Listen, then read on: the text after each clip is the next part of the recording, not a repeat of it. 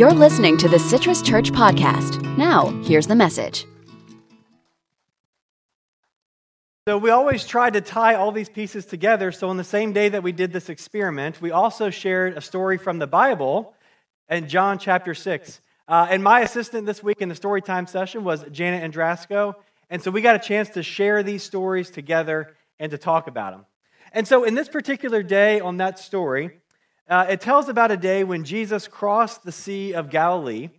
And when he got to the other side, a large crowd had gathered around. And so Jesus began to heal other people, and the crowd was amazed. And so people gathered and gathered and gathered. And then the sun began to set, and it started to get really late. And everyone got really hungry. And there wasn't a lot of food around. And so the disciples come to Jesus, and they say, "There's no food." And Jesus says, "You feed them," to the disciples. And so the disciples begin to look around. And all of a sudden, any of the kids remember what happened next? Who came out of the crowd?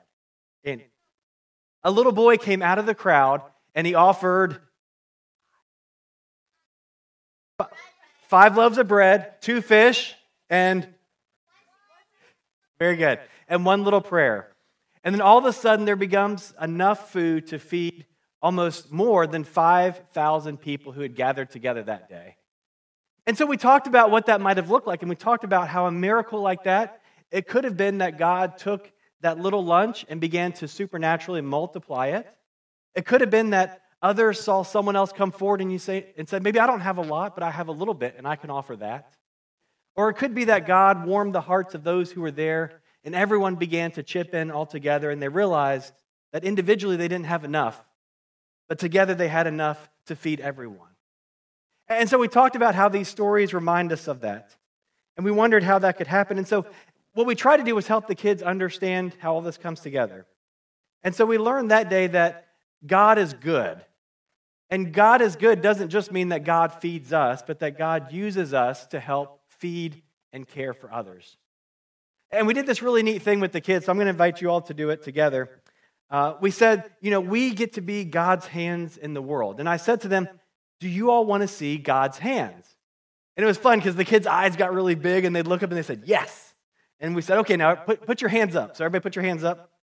Everybody put your hands up. And then I said, "Now take a minute and look around." So everybody look around, look at everybody else's hands.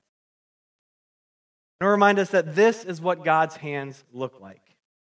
All of our hands working together to share, to help, to mend, to heal, and to make God's word and God's way known in the world. One of my favorite parts was one of our first groups that came through. We did that. And everyone's looking around, and the kid pulls his hands down and just looks at him. And you can tell in that moment, they got it. I can be God's hands in the world. That, for me, is what makes Vacation Bible School amazing. It's those little moments that we get to see where kids understand how God loves them and wants to use them and how they can be part of feeding and healing the world. Thanks for listening. Make sure to visit our website, citruschurch.org. If you found refreshments in this message, share it with a friend. And hey, God loves you.